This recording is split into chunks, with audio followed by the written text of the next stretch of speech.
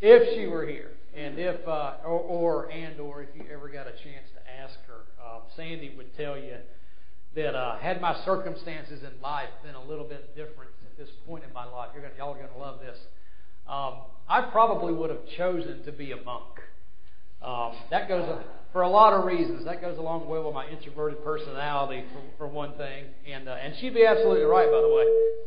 But the idea of that appeals to me a lot for a number of reasons. The idea of kind of living together in a community of tight-knit Jesus followers, that appeals to me. Having this consistent daily schedule of prayer and work and spending long periods of time with God, getting away from all the cultural distractions of the world. For me, there she is. Everybody say hi.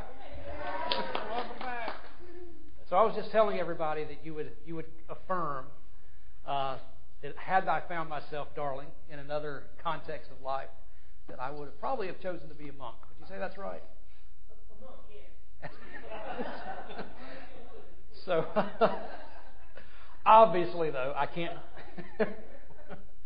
I can't do that. I can't just run away to a monastery.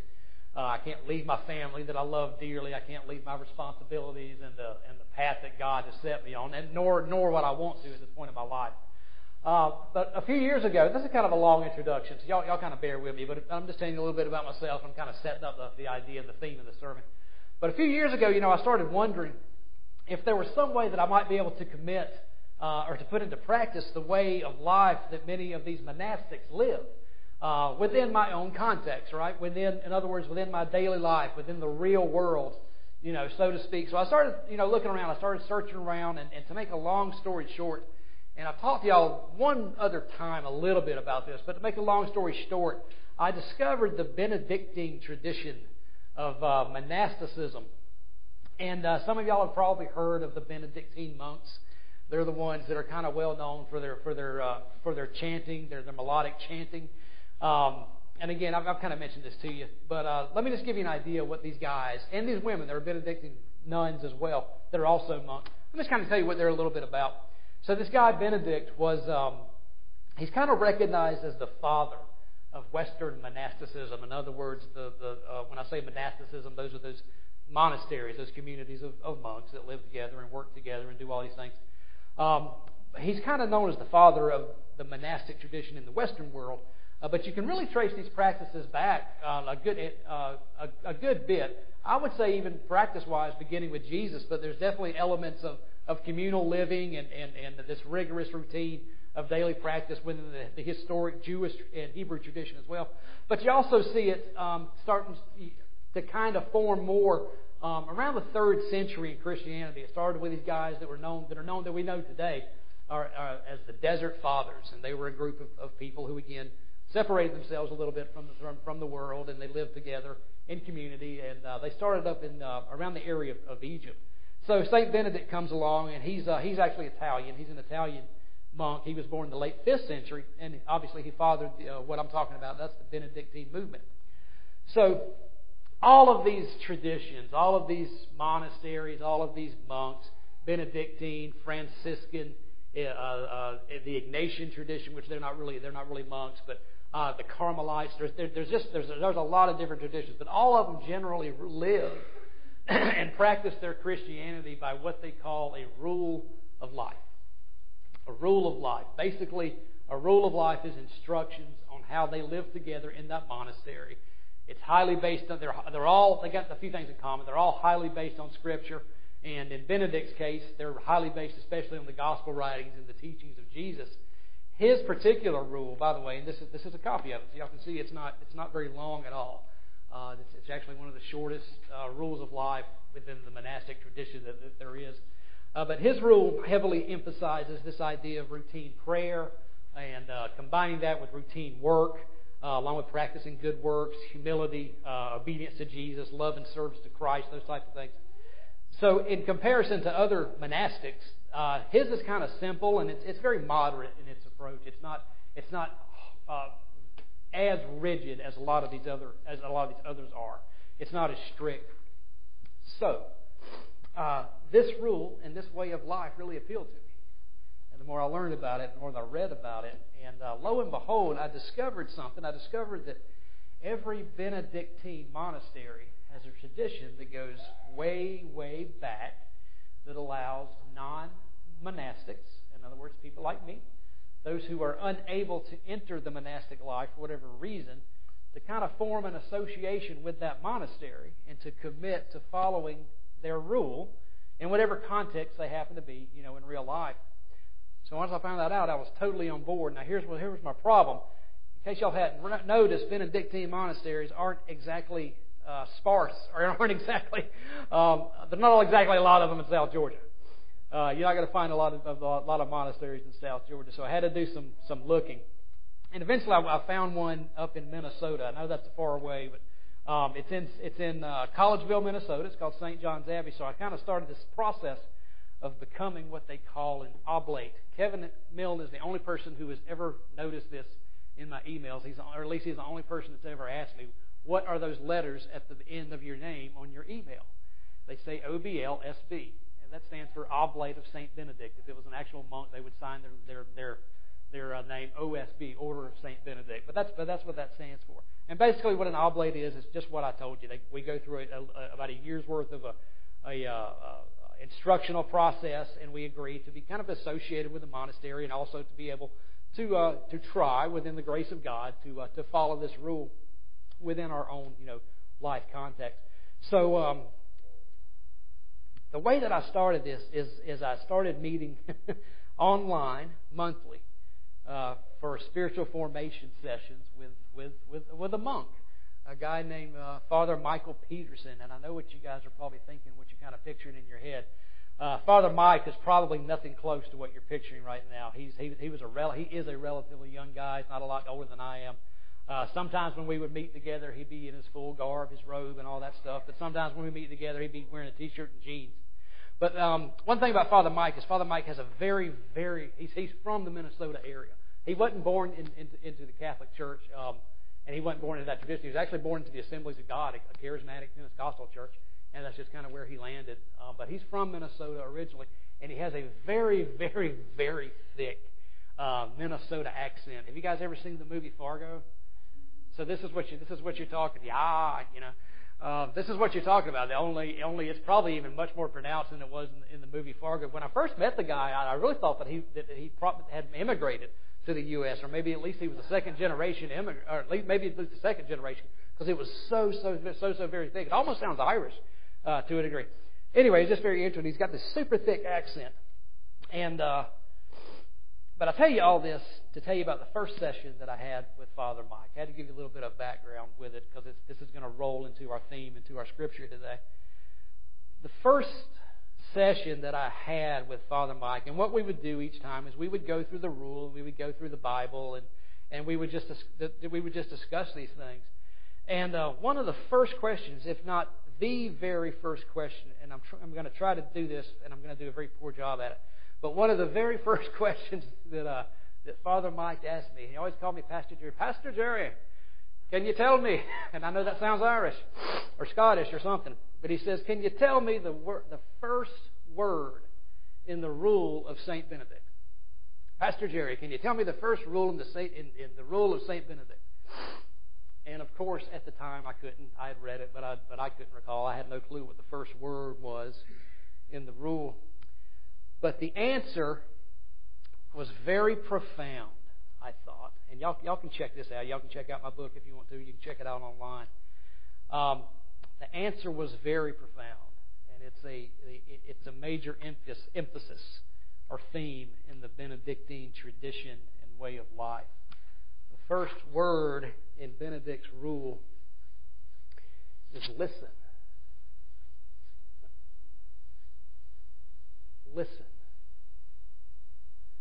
So Father Mike was pointing something out to me that would really become a very repetitive theme throughout our time together. Listening. More specifically, though, listening to God.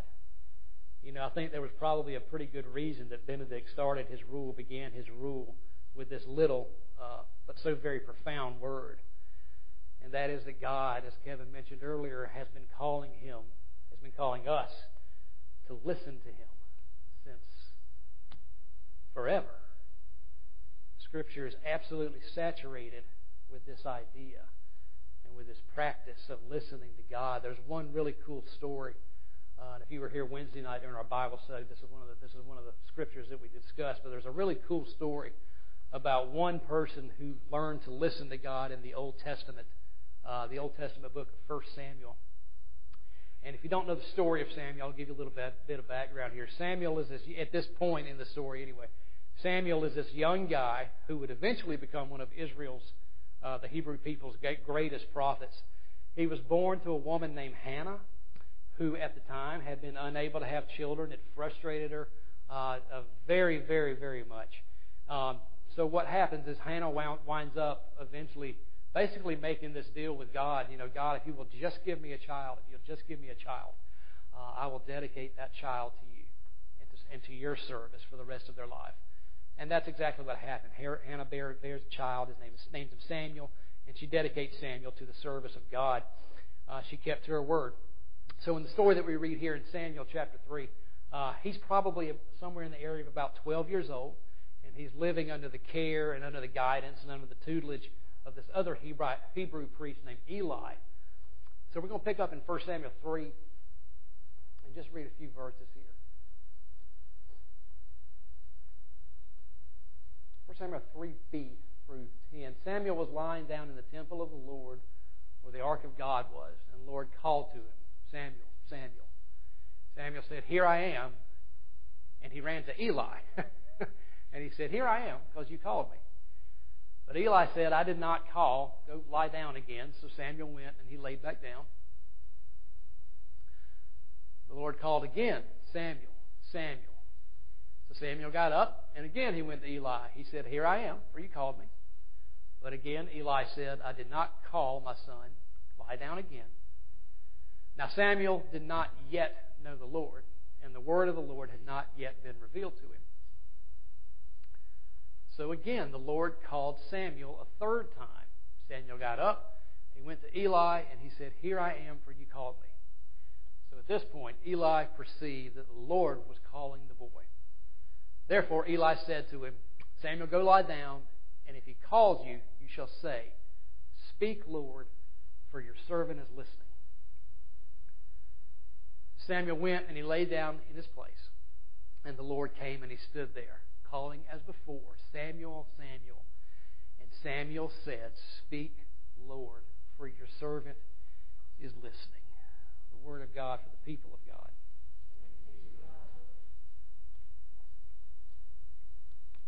Speak, Lord, for your servant is listening. We can sum up a 30 minutes worth of sermon today with that one word, listen. Because just like with Samuel, God is always reaching out to us, y'all. God is all about relationship. And He's there to guide us. He's there to instruct us. He's there to simply converse with us. God is always speaking. But are we listening? Or is our relationship with God more of a one-sided relationship? Do we actually allow God to have the speaking role in our relationship with Him, or do we just kind of expect Him to listen to us? Humans have always had this problem. We've always had this tendency in our relationship with God, in our relationship with other people. More often than not, probably, we would much rather speak than we would listen. And I think culturally, golly, this is a major, major problem in our overall discourse. We don't listen to people for the purpose of actually trying to hear them. We don't listen to people for the purpose of actually trying to understand. We listen to people to figure out how we're going to respond, more often than not. While they're talking, we're already forming in our heads what it is we're going to say next. Can y'all relate to that? I can. And our relationships suffer because of that. They suffer heavily because of that. Our entire society suffers because of this. Let me give you an example. Just look at our political discourse today in the United States. Nobody listens to the other side to try to hear them. Nobody listens to the other side to try to understand where they're coming from. Nobody listens to the other side to try to understand their life experiences. We've already formed our opinions. We've already formed our preferences. We've already formed our prejudices. So these conversations, if you can even call them that, they're dead on arrival, so to speak. We listen only for the sake of responding, for the sake of telling people how wrong they are. How do we ever expect to progress in any relationship, any society, any individual relationship with that kind of mentality when we take that kind of posture towards other people in our relationships? But again, this is not a new thing. The Bible touches on it throughout Scripture. James, the half-brother of Jesus, apparently observed this problem, this problematic issue, when he wrote the instructions for us to be slow to speak and quick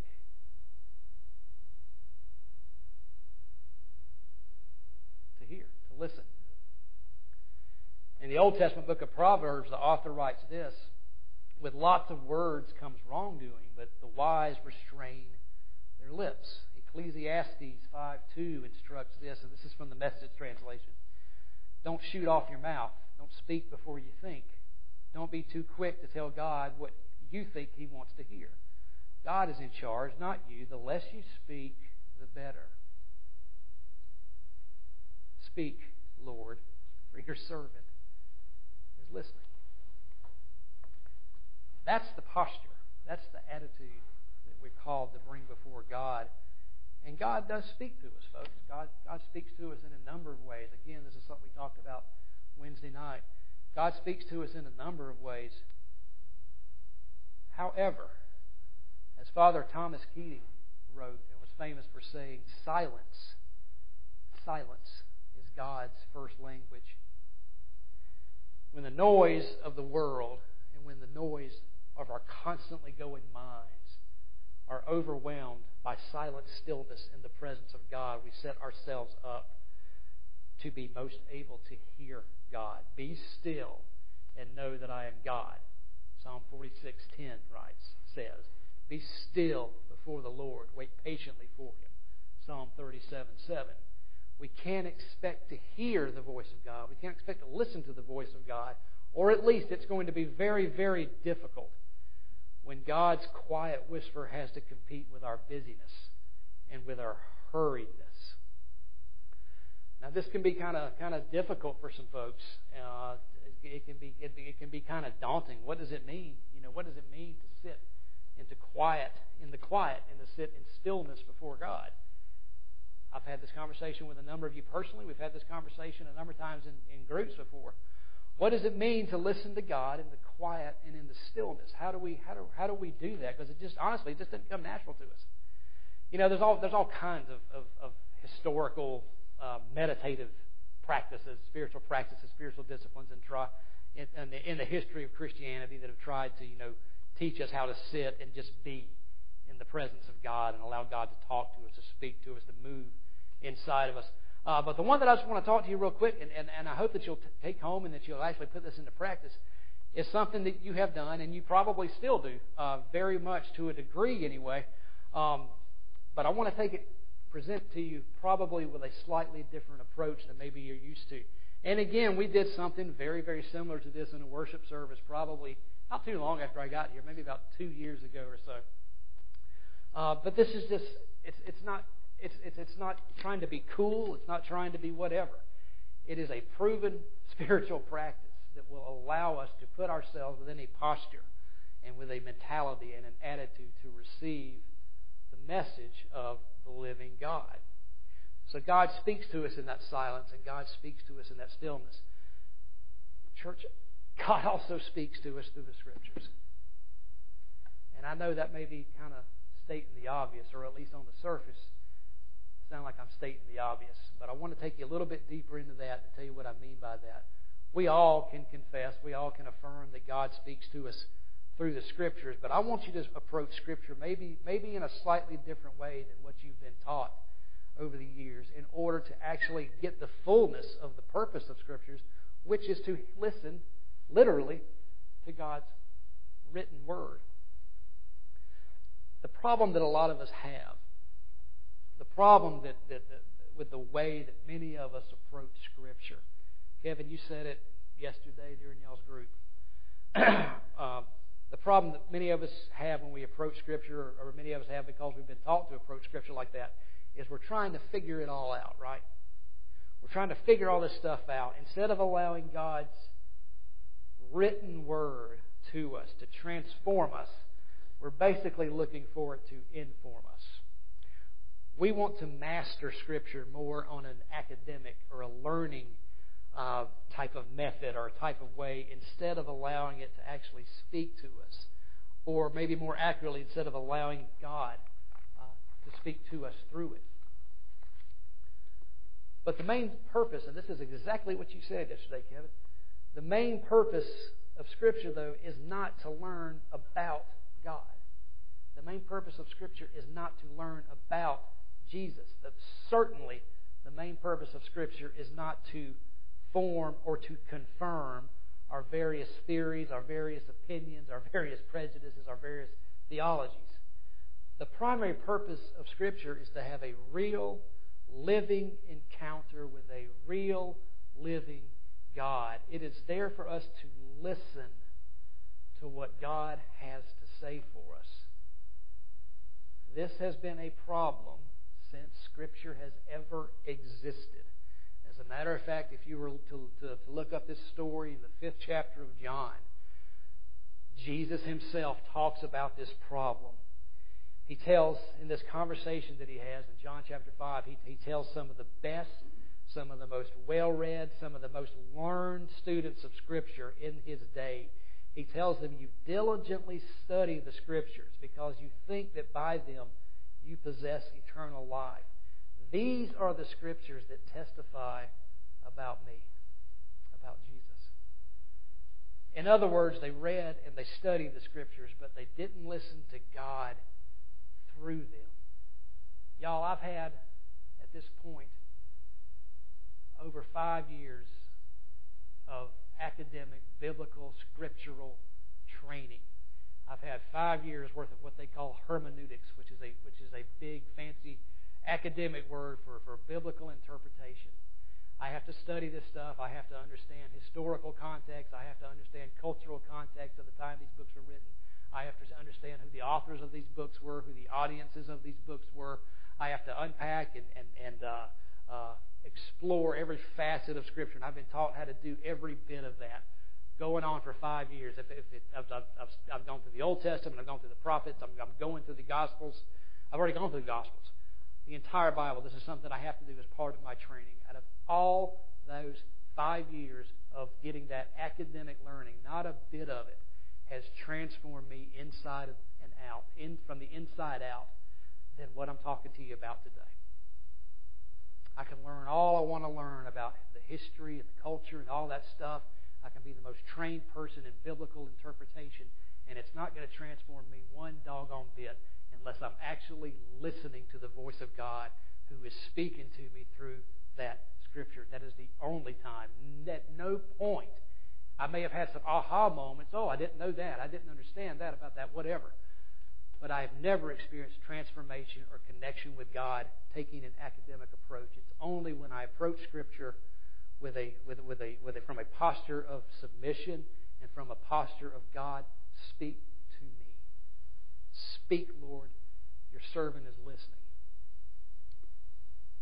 Now, folks, I'm not talking about, Daryl made a similar comment like this Wednesday. I'm not talking about the Bible being some kind of magical source to answer all of your questions and to make all the decisions for you. The Bible is not your personal crystal ball. We've all heard people, give this example of asking God a question and randomly turning to some scripture in the Bible and saying, that's going to be my answer, right?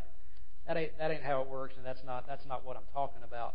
What I am talking to you about is submitting to God. As God, excuse me, this is bugging the mess out of me. I had to pick my lid up. I'm talking to you about submitting to God as God speaks to you through the Scriptures. I'm talking to you about listening to God's voice. Now, how do we do that? I'm going to give you a very simple way of doing that. Because again, and I know, if y'all remember, maybe some of y'all remember, some of you don't, we did do this exercise, or very similar exercise a couple years back. But I want to do it again because I just feel like it's so very important. I believe I believe this is the number one way that God speaks to us. I have no doubts about that whatsoever. So I want to try to kind of explain how you go about doing this. How do I go about listening to God through Scripture? How do I go about approaching Scripture with the intent of submitting myself, but also with the intent of hopefully allowing God to utilize this time with Him to transform me more and more into the image of Jesus Christ, as opposed to approaching it from I'm trying to learn something, or I'm trying to extrapolate information out of this book or out of this reading.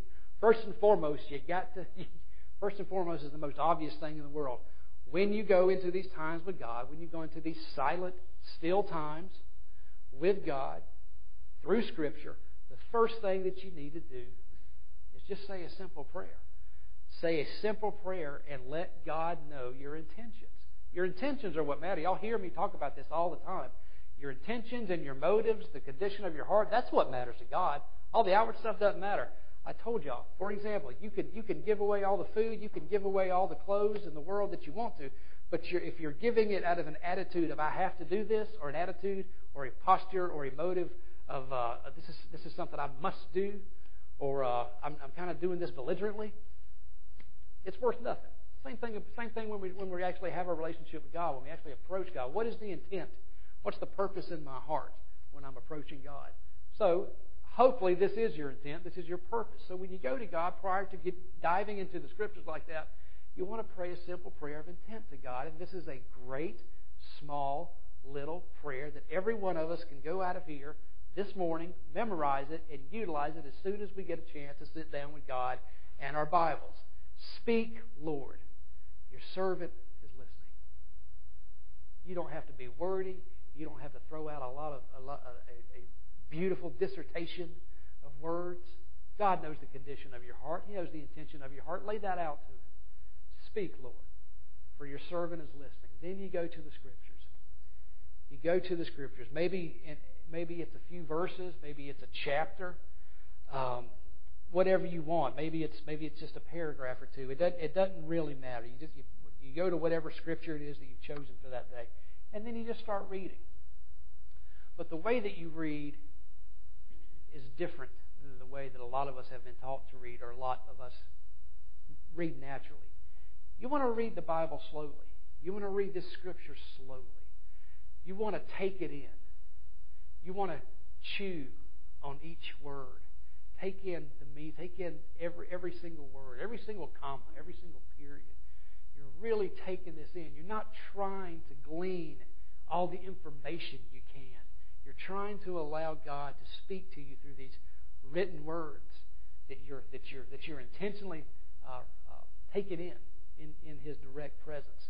So you want to read your Scripture slowly. Don't rush it. It's not a race. You're not trying to soak up as much information as you can in one sitting. You're literally listening for the voice of God. Read it again. Read it over and over again. Read it as many times as you need to read it. A second time, a third time, maybe even a fourth time. Notice what sticks out to you. This is how God works, folks. This is how God speaks to us in Scripture. Notice anything about that Scripture that jumps out to you. Y'all who do attend the Wednesday night group that I do, what's the first question that I ask you guys as soon as we read that Scripture? Somebody, I've been doing it for a year now. Somebody tell me. After we read that Scripture, what's the first question I ask you guys? Wayne got it. Was there anything in that Scripture that you took notice of? Was there anything in that Scripture that jumped out to you, that grabbed your heart, or that grabbed your attention? Something to that effect. Ask yourselves these questions as you're going through this Scripture. What sticks out to you? Maybe it's a particular image. Maybe it's a particular phrase. Maybe it's even a single word. Whatever that is, let that be your focus. Let that be your focus. Meditate on that. Again, if it's a word, image, phrase, whatever. Observe what God might be trying to show you or to tell you through what it is about this Scripture that's jumping off the page to you, that's really standing out. And then you go to God in prayer. You respond to that text. You respond to God. You ask God to show you what exactly it is that He wants you to take from it. Sometimes this might lead you to offer a prayer of gratitude. Sometimes it might lead you to read to a prayer of forgiveness, or it may just lead you to simply talk to God about the passage, what the passage has brought to your heart. And then, when you're done with all that, if you're able, if you feel led to do so, you just sit with God. You just sit and you rest with Him. You take in that silence, and that silence of in the very real presence of God. Listen for God's voice, and then maybe you want to conclude that time with some scripture, or by saying a prayer, whatever comes to mind. Church, I mean this in all sincerity. I don't believe that I can teach you a better way of authentically learning to listen to God's voice than through this simple spiritual discipline, this simple approach to Scripture that I just went over very, very briefly this morning. I'm not exaggerating, I promise you. I'm not going to lie to you, ever. But I'm not exaggerating when I tell you that when 99.9% of the time I do this, I have a direct and an undeniable connection with God. Never fails, every single time. And that does not happen with every spiritual practice that I engage in.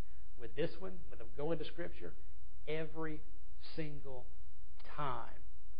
So where do you start? Where do you begin with this? How do you choose? That's what everybody really wants to know. This is one of the main things that we struggle with.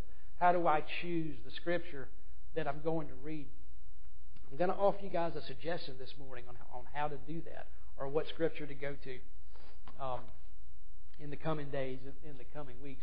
One thing that we're doing at Bemis, one thing that I did not plan on this. It wasn't a long thought out plan. It just kind of something that fell into place. But one thing that we're doing right now at Bemis is we are collectively going through the scriptures that cover what we call the lectionary. Now, I know that most folks don't have any clue what I mean when I say the lectionary. So I'm going to tell you what that is. The lectionary is a 3-year series of Bible readings, of Scripture readings, right? And each of those readings kind of correspond with the seasons of the church. Okay, so if it's Advent, for example, your Scripture readings are going to correspond to the first and or the second coming of Christ, for example. If it's Lent, your Scriptures are going to focus on the themes of repentance, those types of things. During the summertime, the summer months, they're generally geared towards the teachings of Christ and the teachings of God's kingdom, those types of things. But this is a universal thing. A lot of churches engage this. A lot of preachers preach based off that text. And normally I do that, except on the rare occasion when I feel like God's led me some in the direction. So something we're doing here right now is, number one, Ted's Sunday school class, Ted's adult Sunday school class, is utilizing these lectionary scriptures every Sunday morning. So in other words, I assume you still are, Ted.